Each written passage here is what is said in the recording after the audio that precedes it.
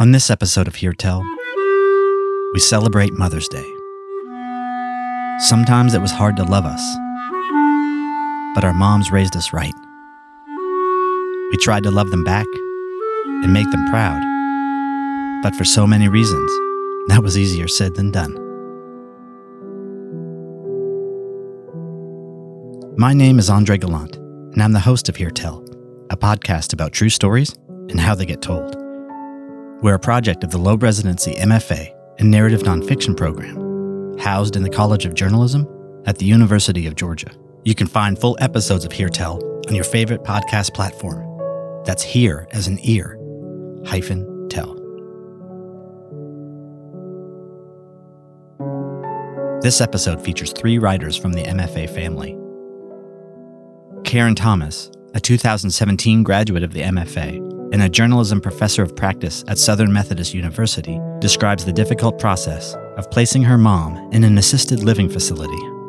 MFA faculty member and director of the Southern Foodways Alliance, John T. Edge, questions what kind of son he was to his mother and what that means for his own child. Dorothy Lennon earned her MFA in 2019 and now teaches theater and writing in the Atlanta area. In her story, Dorothy reflects on coming out to her mom as gay and the effect it had on their bond. On this special episode, we're telling stories about a kind of love that created us, sustained us, maybe drove us a little crazy. A kind of love that no matter what, made us who we are. Here's to the moms.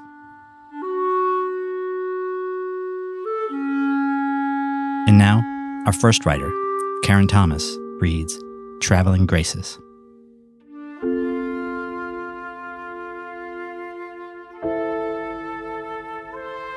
Long before daylight filled my New Jersey childhood bedroom, I gave up trying to sleep and crawled out of bed. As I tossed my clothes into a suitcase, I heard Mom shuffling around her bedroom at the other end of the hall.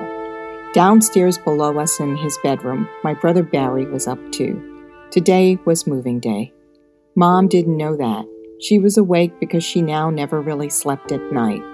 With her circadian rhythm erased by her malfunctioning brain, her days and nights endlessly folded into each other.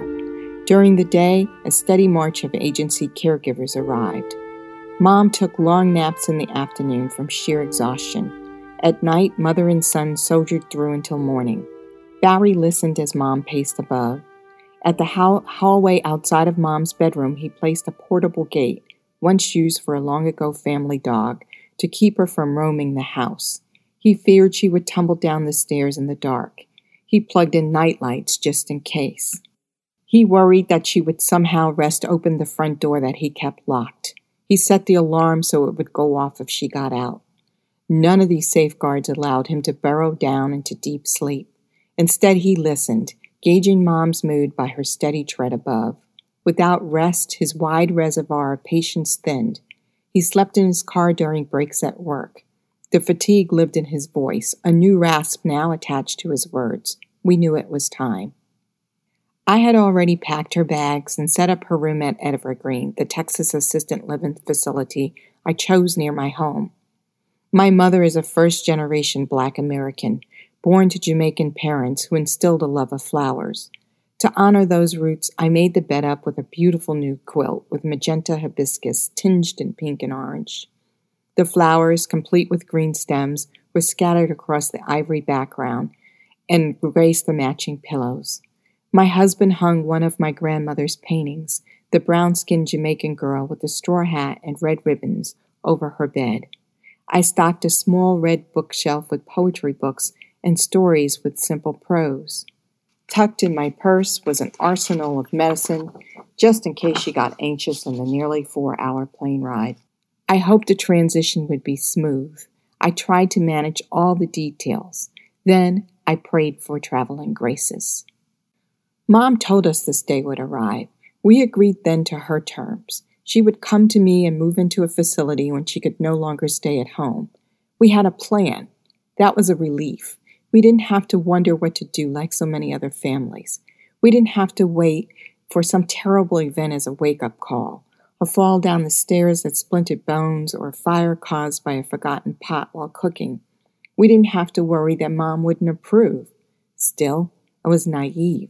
No plan was ever really that simple. Now that the time had arrived, I realized we hadn't considered how we would tell her. Her reasoning and judgment and verbal skills were steadily sliding away. Who knew what she could really understand? What if she refused to go? What if the knowledge made her so sad she lost the joy she seemed to maintain?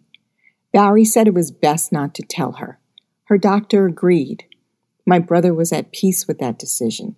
Besides, he told me, he believed Mom knew. When a social worker came to the house to evaluate her for the facility, Mom became watchful, wary. She arrived at what he called a quiet acceptance. We told her she was coming to Texas for a visit with my family. She didn't know I was moving her far away from her friends and her sons, her home and garden, her bathtub and overstuffed bookshelves, a life full of people and things that she cherished.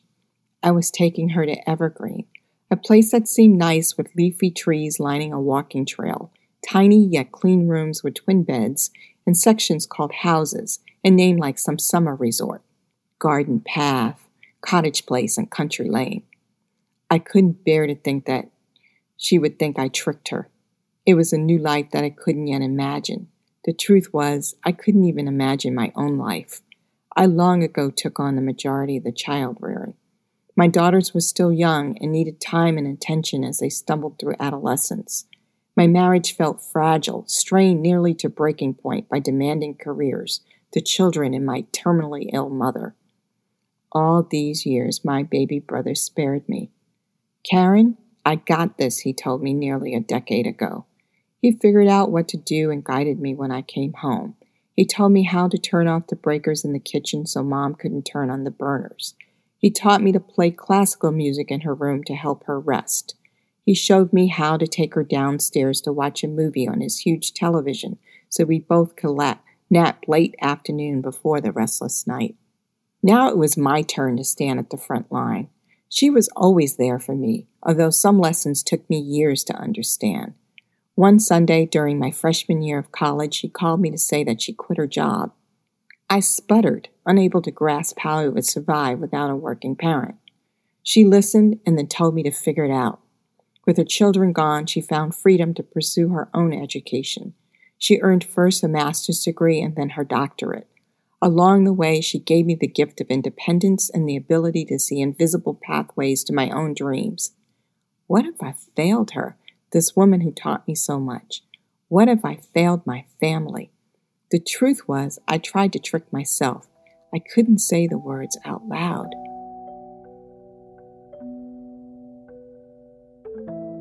I could feel the beat of fear reverberate inside of me.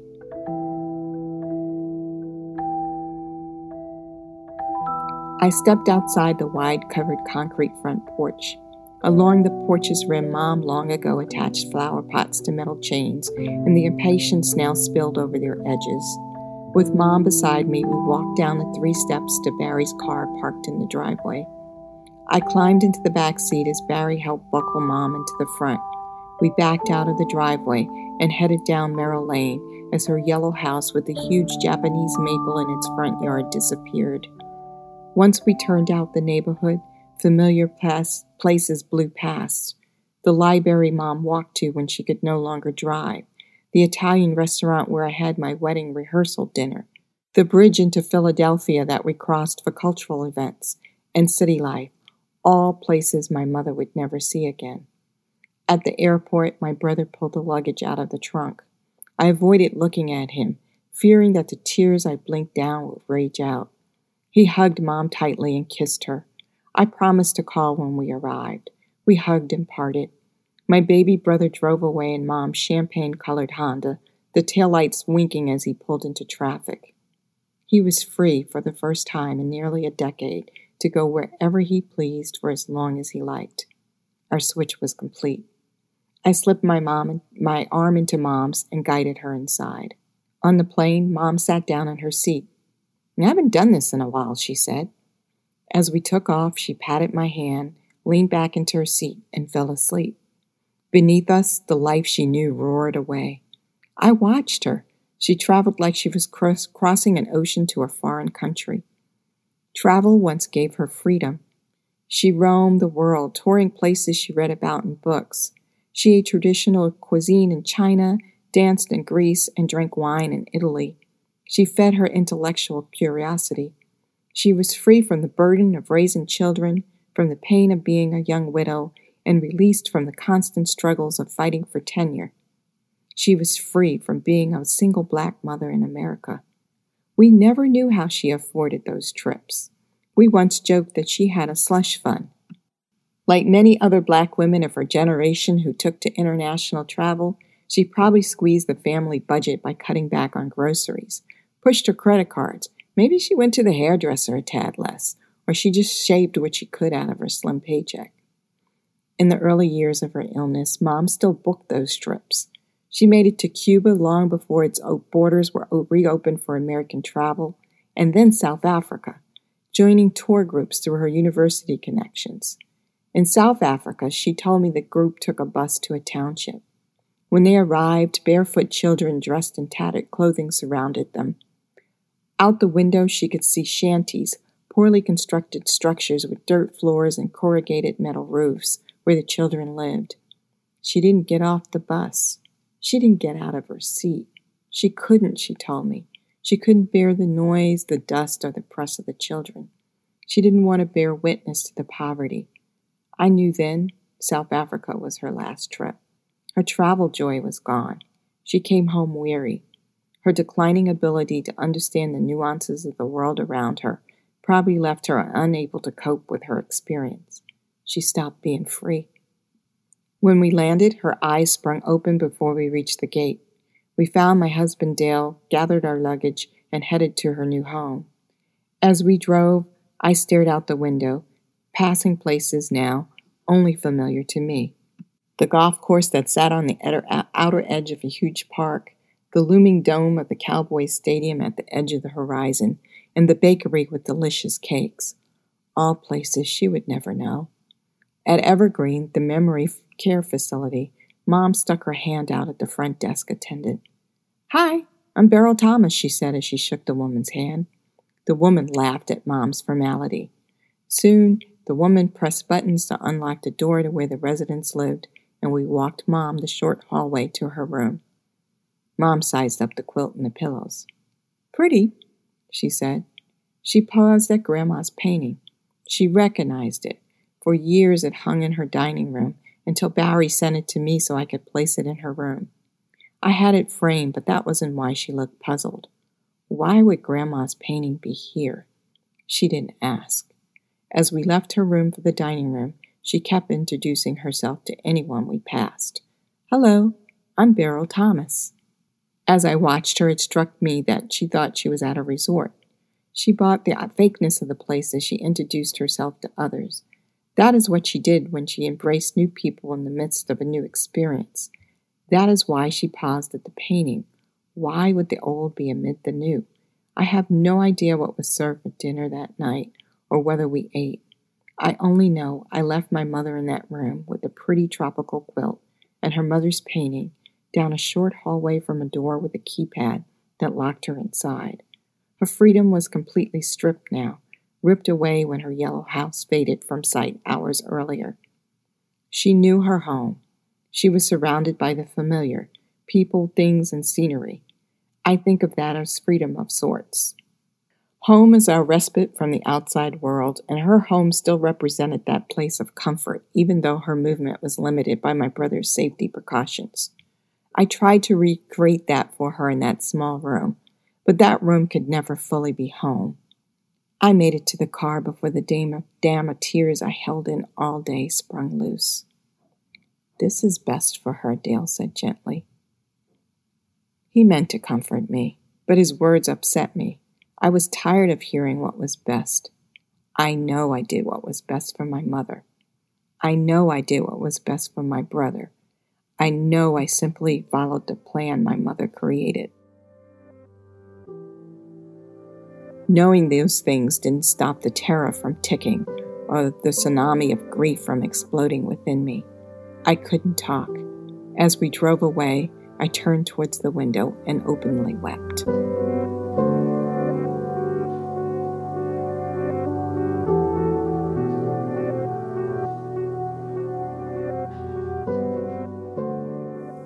Here's John T. Edge reading My Mother's Catfish Stew.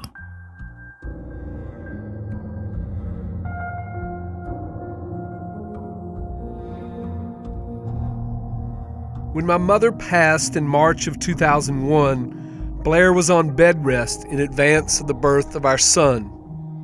Beginning that January, I'd flinched every time the phone rang. Was she going, or was he coming? End-stage dementia and malnutrition took her. That's what my mother's death certificate said. But the past 2 decades had done damage that an autopsy might not show. By the mid-1970s, when she was in her 50s, tumblers of morning vodka had replaced bottles of evening beer. After I left for college in 1980, my father divorced her and married a coworker. Somewhere in there, she drove her Plymouth Valiant into a ditch and got fished out by the sheriff. By the early 1980s, my mother had wrecked most of her friendships, too. After their divorce finalized in 1982, my mother moved from Clinton, Georgia, where I grew up, to Columbia, South Carolina, where her sister lived. After a stroke in the early 90s, she moved again, this time to Atlanta, Georgia, where I lived before I moved to Oxford, Mississippi. Nearly a decade in a nursing home followed. I don't recall much from that time, but I do remember that early on, a nurse asked me to quit bringing her the mouthwash she requested. I didn't understand until the nurse told me that my mother's preferred brand contained alcohol. Our neighbor Glenn Hunt delivered Jess 11 days after my mother died. Her newspaper obituary said the service would be private. In truth, there was none. Later that summer, as Jess began to sleep through the night, my father carried her ashes back to Bowman, South Carolina, where she was born. In the years since, I've traveled through Orangeburg County on the way to and from Charleston, but I've never visited the grave of Mary Beverly Evans Edge. Her resting place and my responsibility to her had slipped my mind. My mother loomed large in my very small hometown. Frustrated by Clinton, bored by what was expected of her, she worked hard to recast the pageant in which she fitfully participated. Back in the early 1970s, when I was baseball obsessed, she served as a perennial team mother. When my Little League team won a county championship, she showered us with a bottle of champagne. After some of the parents objected, my mother told them that she had cut the champagne with Sprite. A bright smile creased her face, and she threw her head back and laughed, like Betty Davis in her black and white prime. "We deserve to celebrate like the pros did on television," she said. And then my mother shook the bottle again, spraying down the few kids who had missed her first volley. Late one summer afternoon, a year or so later, she stood before my Little League teammates alongside a furled American flag in the banquet room of a Shoney's in nearby Macon. As we dug into burgers and shrimp baskets, she passed out Kennedy $50 and paraphrased his inaugural address, saying, "Ask not what Little League Baseball can do for you. Ask what you can do for Little League Baseball." I was embarrassed by her, but more embarrassed by my failure. We had lost a playoff game. Specifically, I lost the game when I threw 3 wild pitches in a row and a player from the other team scored from first. Dressed in a red skirt and a white blouse to match our red and white uniforms, her gray and blonde hair tumbling from beneath a ball cap, my mother asked us that day to dig deep and find meaning in that loss. In that moment, she looked so happy, working the crowd, hugging necks, handing each player a round of silver. She was her best self. She knew it, and I knew it too. She was a genius, I've come to recognize, at recasting defeats as glorious spectacles. Faced with small-town ignorance, fearful of what small-town boredom might wrest from her, She did her best to divert and subvert. Looking back, I see my best self in her flagrancy, and I glimpse what my worst self might have nurtured had the darker times in Clinton defined my life. When I was not yet a teenager, as my mother and I ate salmon croquettes and conjugated verbs at the kitchen table, I heard a small pop in another room. On the floor of my parents' bedroom, I found the young man my parents paid to work odd jobs, the black young man my mother called the houseboy. That horrific discovery looms in the stories I tell about my childhood, but my memory only carries me to the footboard on my father's side of the bed, where blood spilled from his head and pooled on the heart pine planks. For reasons I still don't understand, that young man, just a couple of years older than me, had shot himself to death with my father's pistol.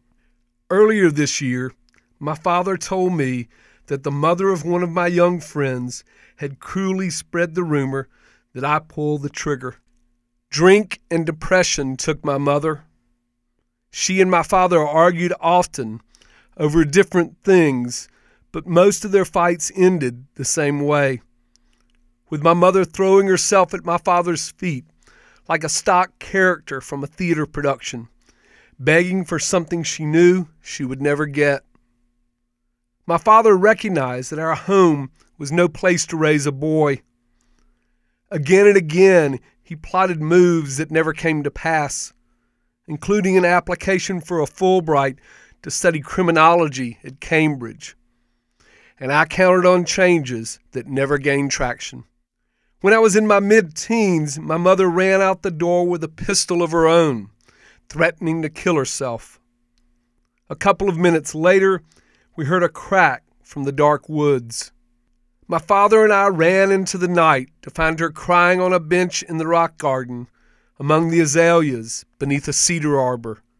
A warm pistol lay on the cold ground by her side. About this same time, some of our neighbors began burgling our home. We lived on 7 acres out in the county. On Saturdays, those neighbors sometimes waited in the woods until we left for Atlanta. They crashed through burglar bars, broke down doors, axed through windows, and took what they could use or sell, often the stereo components that I had begun to buy and trade.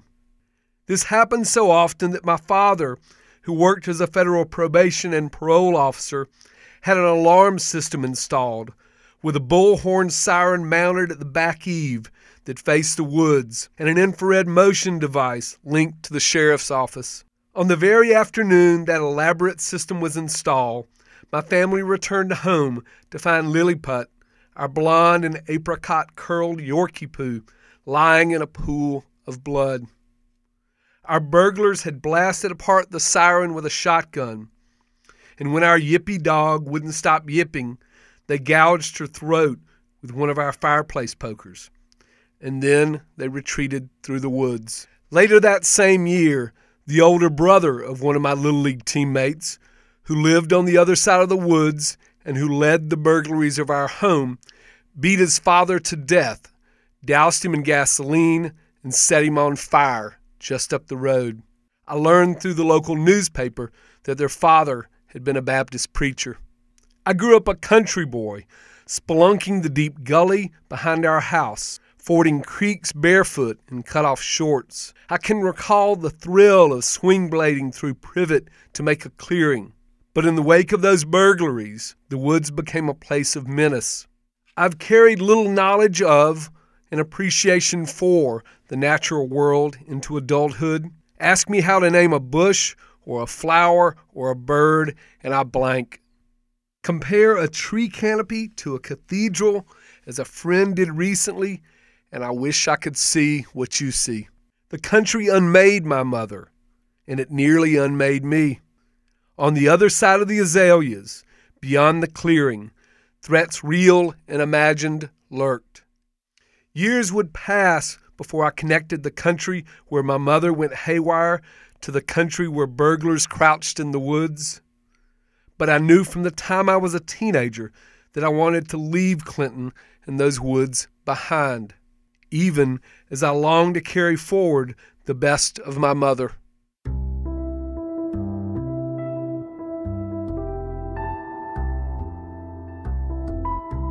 She gave me much to carry. When I was in grammar school and our high school baseball team played at storied Luther Williams Field in Macon, my mother refused to sit with the masses way back in the grandstand. Instead, she spread a blanket over the dugout.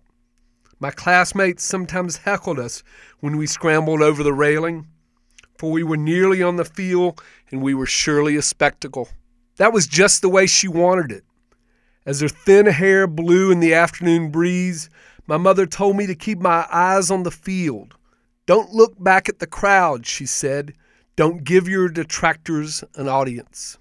Frustrated by her own youthful failure to quit the small town South, cowed by parents who couldn't understand her drive to be different, my mother had willed me to be different.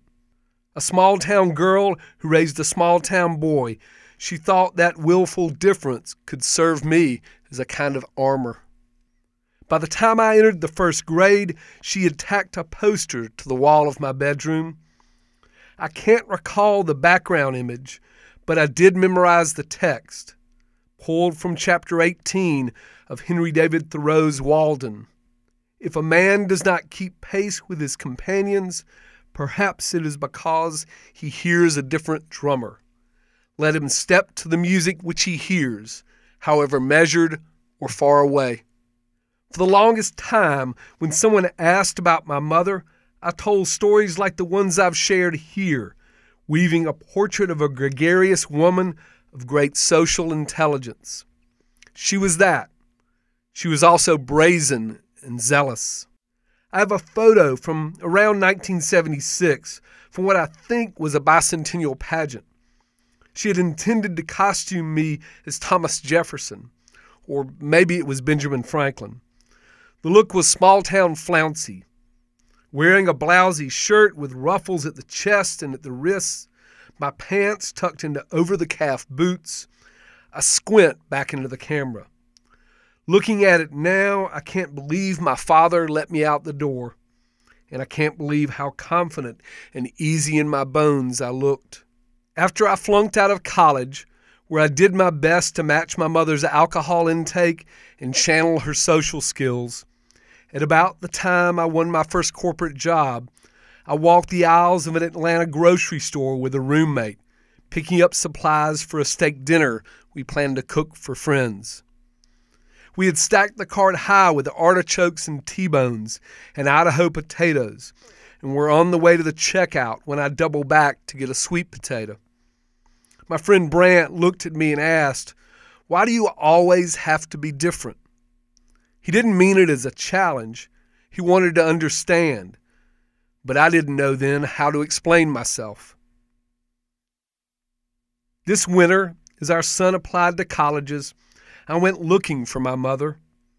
I wanted to know what she was like before busted dreams and booze and violence and depression took her, back when she was full of promise and brio like Jess is now. Winthrop University in Rock Hill, South Carolina had invited me to give a talk. When they asked, the conference organizers didn't know that my mother had studied there. I climbed the steps of the library where she had crammed for exams. I peered into the windows of her former dorm. At the archives, I thumbed a yearbook from 1940. My mother, age 17, stared back in her class photo, precocious and confident, pale eyes shining, blonde hair coaxed into tight curls. I inspected a twirler's uniform like the one she wore, and a prim school uniform, too. Later, when people asked me what it was like to walk the grounds of her college, I said all the right things. It was emotional. I got a glimpse of her life. I closed the loop. The truth was, I didn't get a sense of her world as a 17-year-old until I quit campus for the Ebenezer Grill, a diner on the edge of town where the owner greets newcomers like me by introducing us to countermates. I met an old guy named Pookie who loved Winnie the Pooh as a child and never shook the nickname. And I met a husband and wife team that sold charcoal at the tailgate of their pickup. I imagined myself sliding into a stool there on weekday mornings. I imagined myself belonging to that place. Like me, my mother loved a crowd, and she would have loved that crowd. At Ebenezer, over a breakfast of liver mush and grits, between sips of coffee, I recognized the common drive to belong in a scrum of strangers and friends, the want to step out of the grandstand and into the spotlight that links us today. Earlier this summer, as Blair and I stood in the kitchen of our Oxford home after a weeknight dinner, I told her about the guilt I carry for shutting my mother out. "We display few family pictures," I said. "Her style has gone missing from my life," I worried. "It's my fault," I implied, "that Jess doesn't know much about her and that I have blocked her from the stories we tell about ourselves." Blair listened for a while, and then she reached for a piece of silver that had passed to us when my mother died, and she nodded toward a framed copy of my mother's catfish stew recipe, inspired by her father's fish camp on the Edisto River near Bowman, South Carolina. Gently, patiently, Blair reminded me that although she has adapted that recipe, using a more modern one from Scott Peacock and Edna Lewis, the reason we serve that catfish stew at every third dinner party is that we made a decision a while back, during another time of introspection and doubt, to remember my mother in that way. What Blair didn't have to say is what I already knew. My written voice, my visual style, my want to step into the spotlight were born of her deferred hopes. My mother would have loved the stew Blair now makes, and she would have loved the life Blair and Jess and I have made together, in which our friends write books and play music and make art, and often gather in our home to talk about that work and mark those achievements. Our life is rooted in the small town we claim, but it is not limited by our small town's geographical and social contours. If I try hard, I can picture my mother at our table, spooning into a bowl of catfish stew, talking about the promise of the wide world beyond the South Carolina small town that birthed her and the Georgia woods that entrapped us. Our little family has spent a good bit of the summer plotting Jess's departure for college. On the advice of our former minister, I started writing a sort of instructional manual for him. The accounting, now at 6 pages, includes how to haggle at a market, how to buy and season and grill a ribeye, and how to mix a Negroni. Blair and I have also been looking for mementos that convey the same thing. We made you and we love you. We hope to help you as you make your own way. And I have begun to reckon with how I might ready Jess to carry forward memories of the grandmother he never knew. What I've written here is a start. For his 18th birthday, Blair and I gave Jess an Alberto Cruz lithograph we bought on impulse after a boozy dinner in Oaxaca, Mexico. It shows a young boy trudging forward under the burden of a house strapped to his body like a backpack. With that gift, which we hope he will hang in his dorm room this fall, Blair and I aim to say, no matter where you go, your home and your little family will go with you. And no matter the future struggles you face, what you gained under our roof will carry you forward. Thinking of my mother and of the home in the woods where I grew up, I now recognize another meaning. No matter where I go, no matter how happy our little family might be, I will always carry forward what went right and wrong out there in that house in the country near Clinton. Now, as Jess packs to leave, I pray that the load we have strapped to his back does not serve as drag, but as propulsion.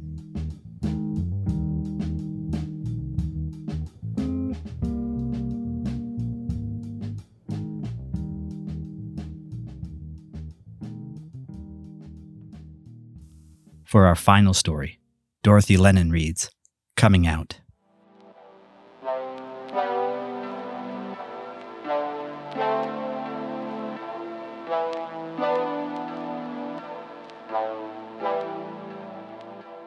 Like most kids, I began losing baby teeth at the age of 5.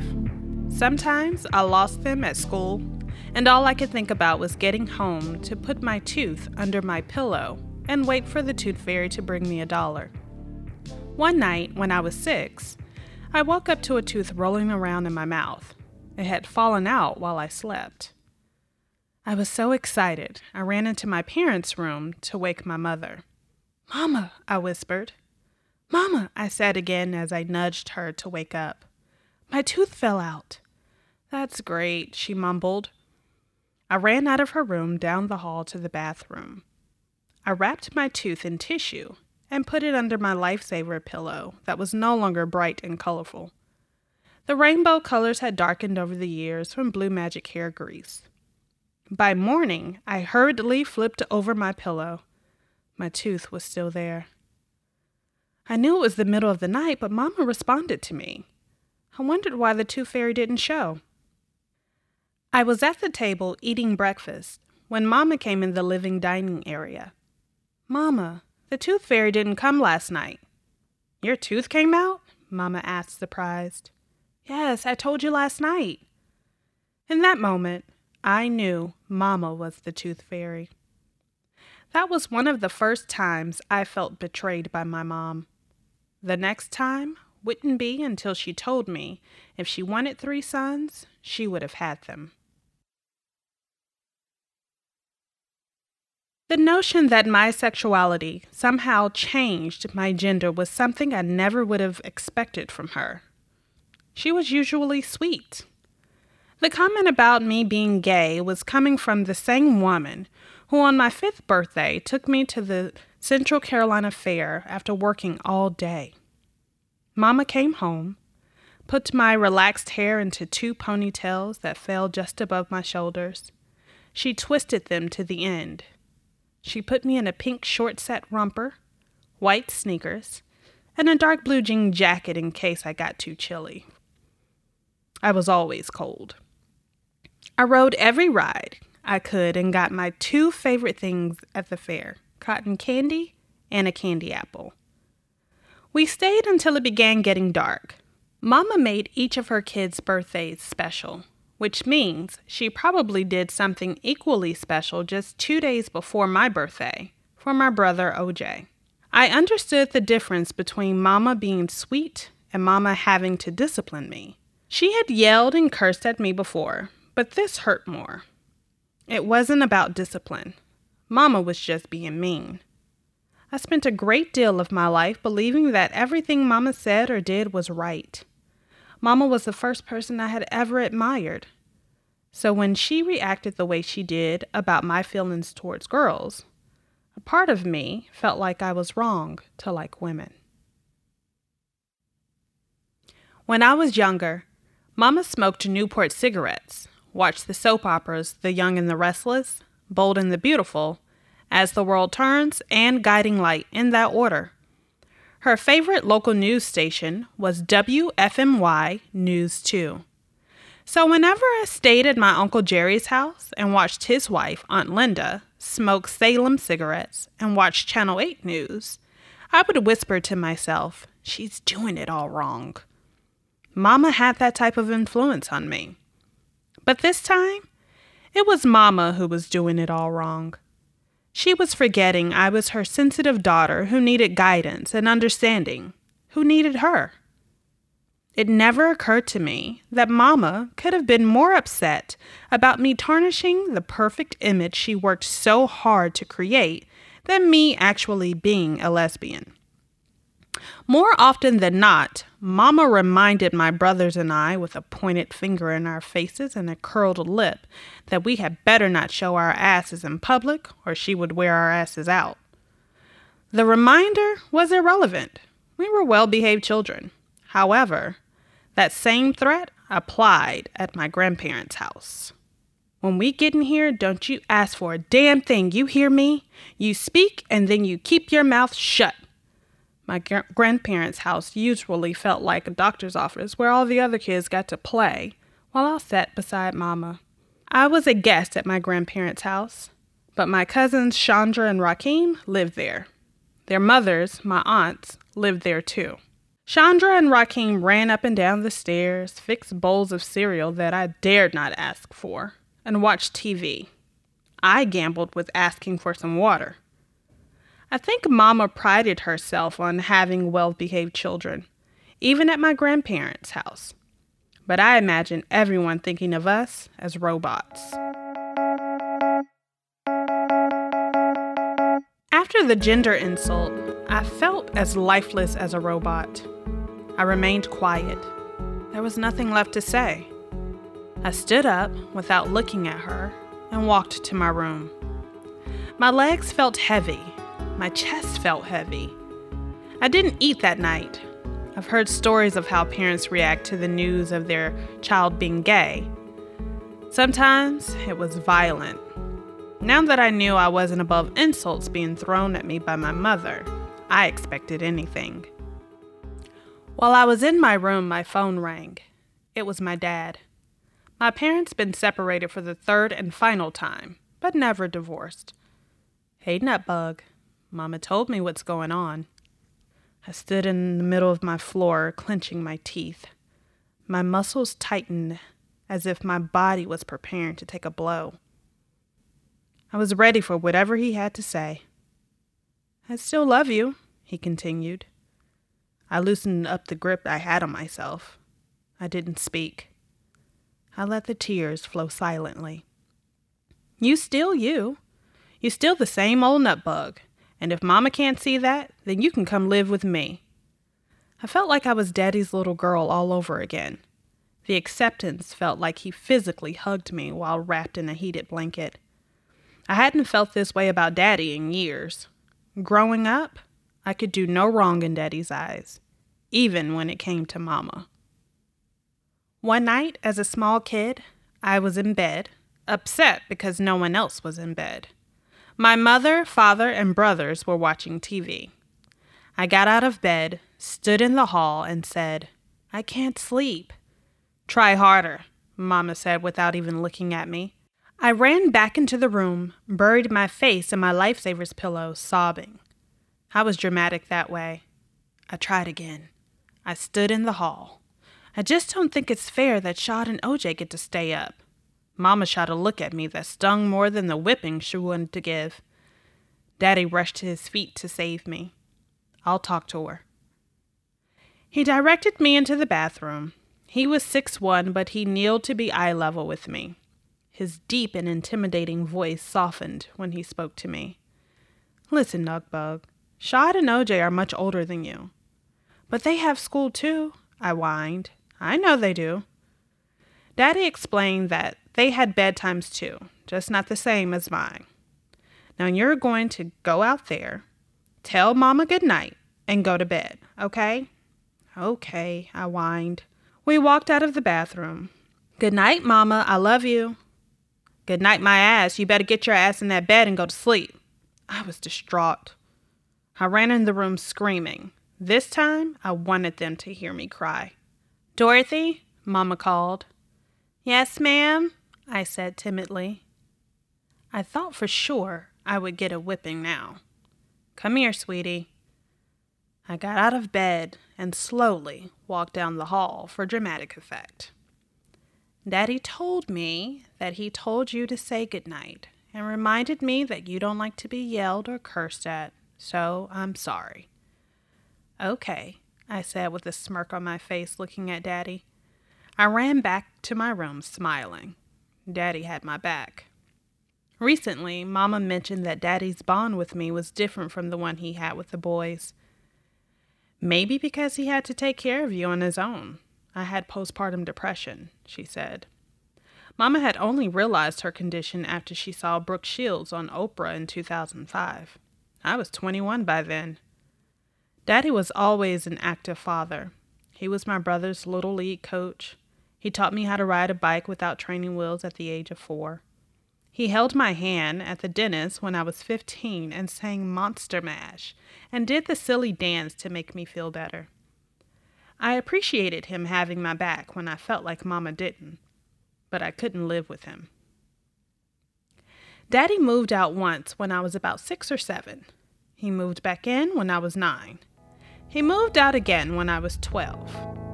That was the last time Mama and Daddy lived together until I was 21.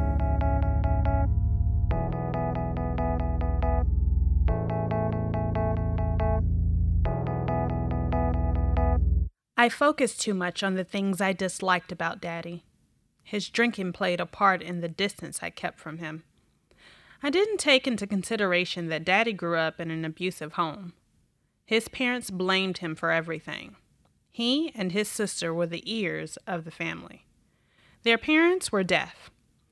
Once, my grandpa woke Daddy up in the middle of the night. "All I heard was, 'Harv!'" my dad said, attempting to reproduce the deaf sound of his father calling his name. The light came on, and I was snatched out of bed. Someone stole the car. We should have heard it. I could see the little boy in him when he told those stories.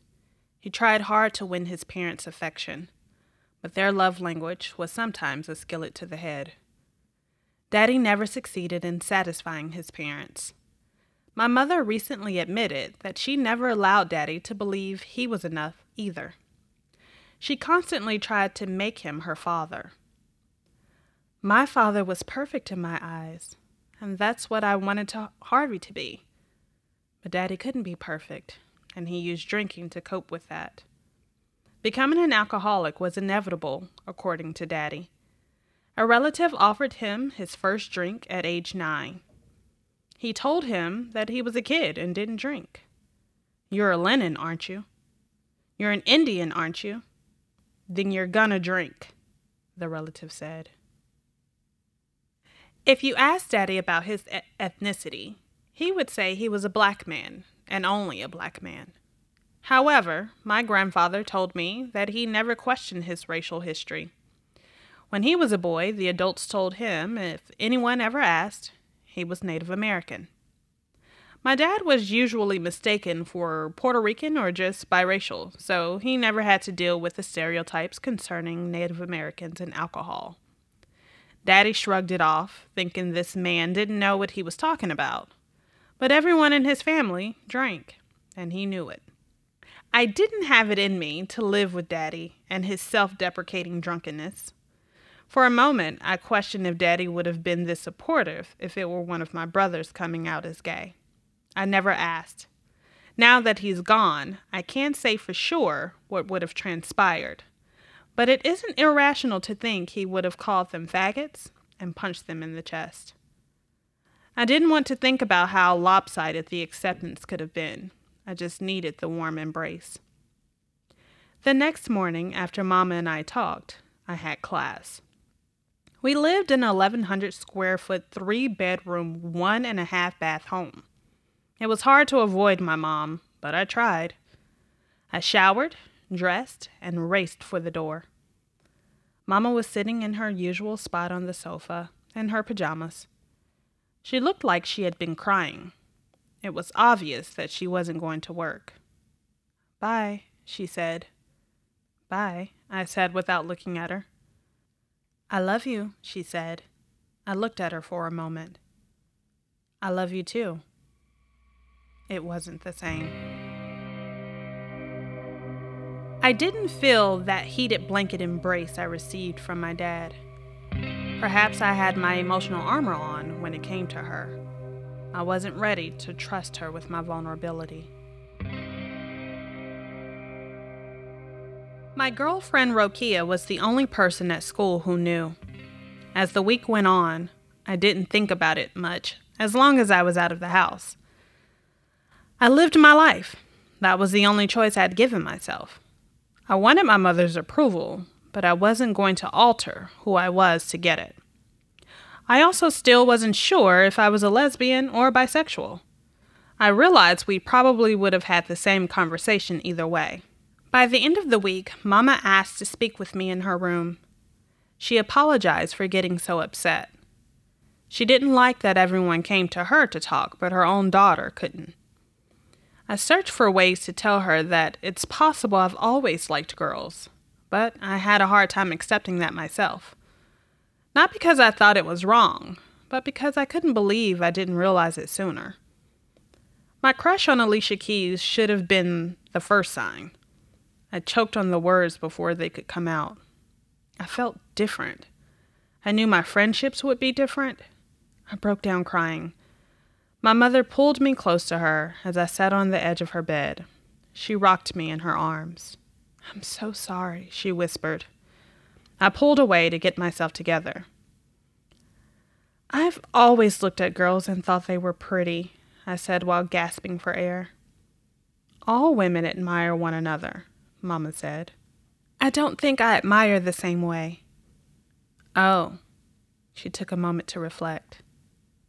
"You're my daughter, and I love you. I'm not saying I agree with it, but I am not going to stop loving you." She hugged me. She asked who I was dating. I told her Rokia. She said something about her being pretty in a shocking tone that insinuated that Rokia was too pretty to be gay. She also told me that I needed to be sure I was gay because it wouldn't be fair to Rokia if I wasn't. I chuckled. I wasn't sure if I was straight, but no one thought if I was being unfair to former boyfriends. I decided to stay in that night. I didn't want to take advantage of my mother's apology by hanging out with Rokia all night. But I no longer felt sick to my stomach in the presence of my mother.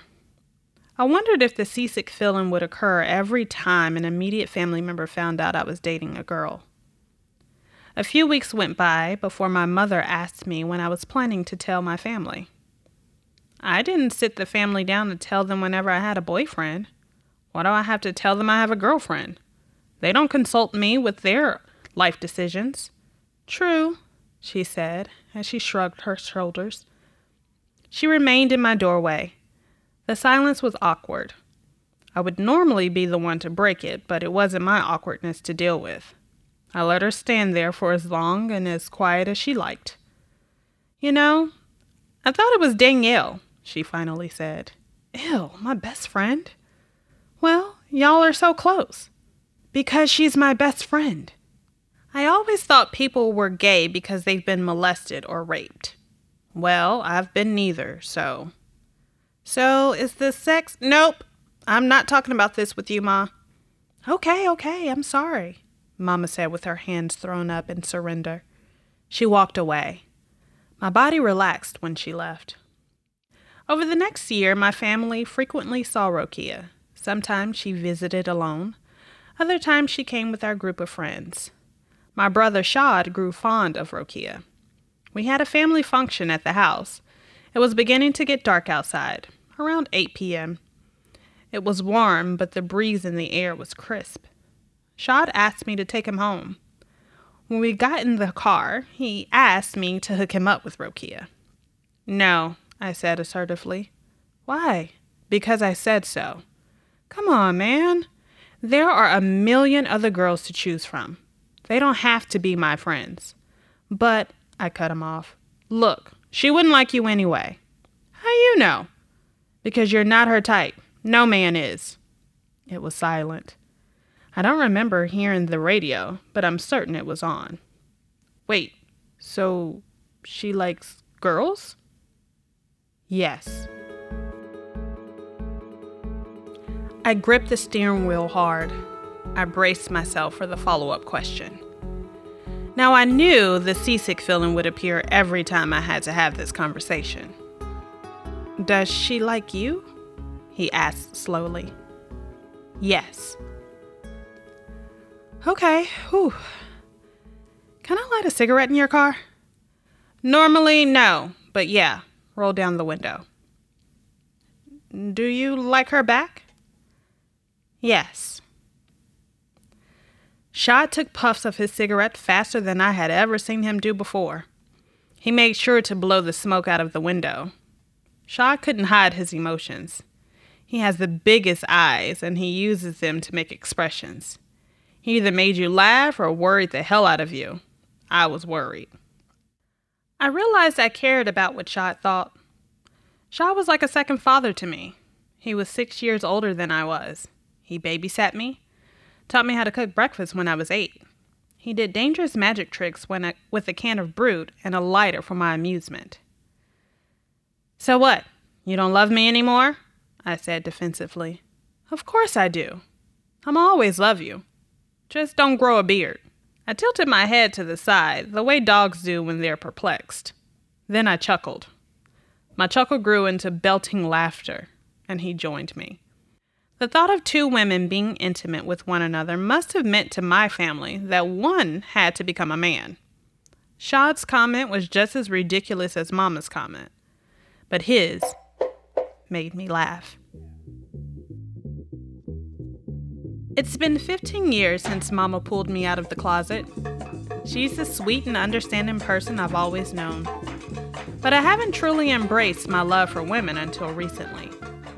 I thought I had, but I was only free in the company of like-minded people. Now, I'm married, and I can't stop saying wife. My mother and oldest niece attended our union via FaceTime. We went to the Justice of the Peace. My mother and my wife Dondrell are like best friends. She introduces Dondrell as my wife and corrects people who calls her my friend. I had to stop Aunt Ruby from calling Dondrell your friend.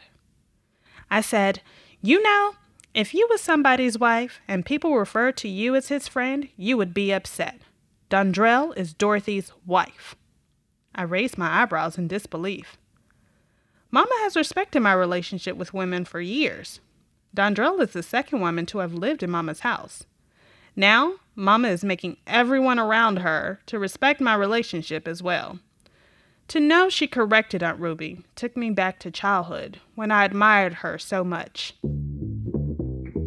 This time, Mama was right.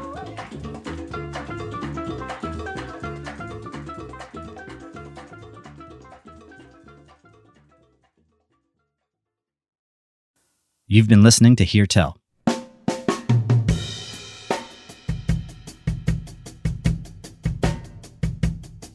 Thanks to our readers, Karen Thomas, John T. Edge, and Dorothy Lennon.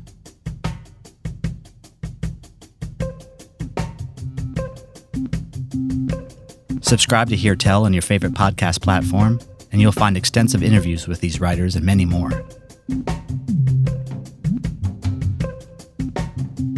My name is Andre Gallant, and I'm the host and producer of this podcast.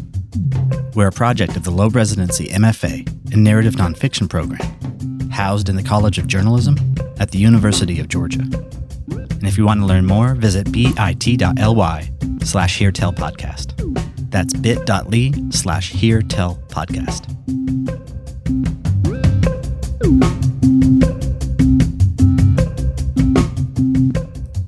Hear Tell will be back soon with another true story.